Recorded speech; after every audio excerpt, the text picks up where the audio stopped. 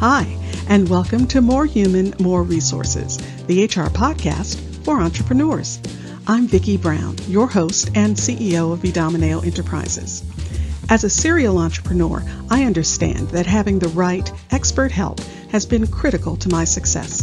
That's why I'm dedicated to telling you, in plain language, what's going on in the world of HR that might impact your business and what you need to do about it, with real actionable tips to help you master that list of must-dos and grow your leadership muscle. First things first, the information contained in this podcast is provided for general purposes only and is not to be considered legal advice. Your decision to adopt or not adopt any practice or procedure mentioned in this podcast is solely yours, and we bear no responsibility for the outcome. We urge you to always consult legal counsel and other appropriate licensed professionals. And with that, let's get into the show.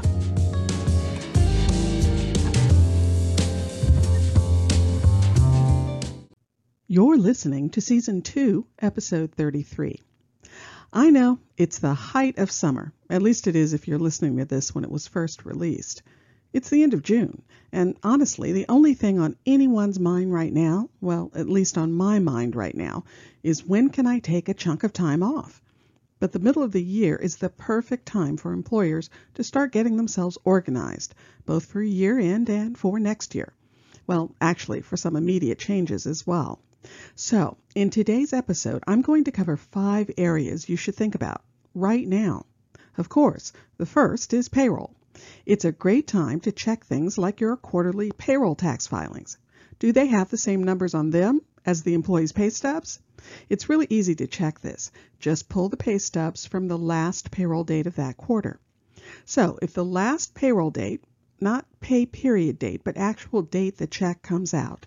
So if the last payroll date in March was March 30th, then pull the pay stubs from that March 30th pay date and simply compare the year-to-date totals. It should be listed as a separate column with the tax filing. These two numbers should be the same. Now if they aren't, something is out of balance. So then you'll have to do some digging to find out where everything went out of sync. Believe me, it's far easier to do this mid-year, or even better each quarter, than it is to find out at the end of the year that things are off and now you have to search across a year's worth of payroll to find the mistake. To say nothing of having to refile multiple tax quarters. All that can be time-consuming, majorly annoying, and very expensive. So get a jump on those tax filings right now. Also, keep an eye on any increases in the minimum wage where you are. During the last few years, numerous states have had minimum wage increases that generally happen at the beginning of the year. But a lot of cities and counties have joined the party, and a lot of them change mid-year on July 1st. So, you should stay on top of what's happening in your state, but also in your local area as well. Now, once you've figured out which rates apply to you, then compare them against your current salaries to see if you have to make any adjustments to stay compliant. Oh, and don't forget, sometimes it's not just the hourly rate that changes. Many times it's the minimum rate of exempt level employees too. So don't just look at your employees with an hourly rate. Take a close look at the people paid a salary rate as well. Next up is year-end prep. Now, mostly this is making sure the information you have on file for everyone is correct. Do you have their current address? You'll need that for W-2s, etc. Is everyone who's supposed to be in the benefit plans actually in them? And were people who should have been removed actually removed from the plans? It's really easy to forget that part. Are all your retirement contributions up to date? If not, get that sorted now. And year-end prep would be nothing if I didn't mention tax prep. Now is the time to start pulling together all those notes and numbers so you have all the information you'll need for your accountant at year end. Now, I know there are a lot of pieces of tax prep that we could talk about, but I'm going to focus on the things around being an employer. The past year, well, actually years, have been really unique. And because of the pandemic, we have seen lots of programs involving tax credits and rebates for employers. Well, let's be sure you get the most benefit available to you. But to do that, you'll need the numbers. Have you had employees who used any of the supplemental sick time due to the pandemic? How about the employer tax credit program? Listen, I'm not an accountant, so I can't give you the details of what's available or what you might qualify for. But I can tell you that now is the time to talk to your accountant, because the sooner you get started figuring out what's what, the easier it will be for you to get them what they need. And the last, but certainly not least important area is your team. Start by looking at your performance review program. Is it time for mid-year reviews? And just an editorial note here, think about getting away from the mid-year, year-end review cadence. Discussing performance with your team is much more effective when it's done more often. And besides, I'm sure the managers and team leads would much prefer more but shorter check-ins versus having to do multi-page review forms for everyone on their team all within a 2 to 3 week period.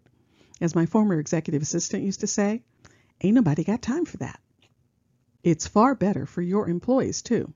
It's always better to get more timely info on your performance than it is to get less. So think about opting for a more fluid, frequent review process. We'll talk more about performance programs in a later episode. Now, if you have some sort of bonus program in place, take a deep dive into those numbers. Has anything changed in the business since you put those targets together? Are you earmarking the proper amount in your monthly budget? Basically, I'm saying use mid-year to confirm your performance review and awards programs are on target. Here's one that's often overlooked: paid time off. Have people been taking time off throughout the year? Is anyone building up a huge PTO bank? If so, it's a great time to think about telling people to take some vacation time. It's good for their soul and the liability line of your budget. Seriously, team members should take time off. We all need time to recharge and reset, so have them schedule their vacation time for the remainder of the year now.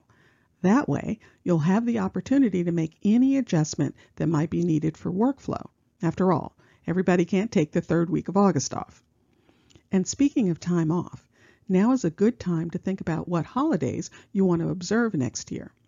Recently, some holidays have been added to the federal calendar, so now is a good time to take a moment to consider which holidays make sense for your business, what, if anything, you're going to do about people who work on a holiday, and any other policies around holidays you may want to put in place. Oh, another thing about holidays. Believe it or not, now is actually the time to start planning for any year-end holiday celebrations you want to have. Maybe it's a lunch or dinner, or maybe it's a gift. Or frankly, maybe it's nothing. But either way, now is the time to start making decisions and planning. Another area that gets overlooked is employee benefits.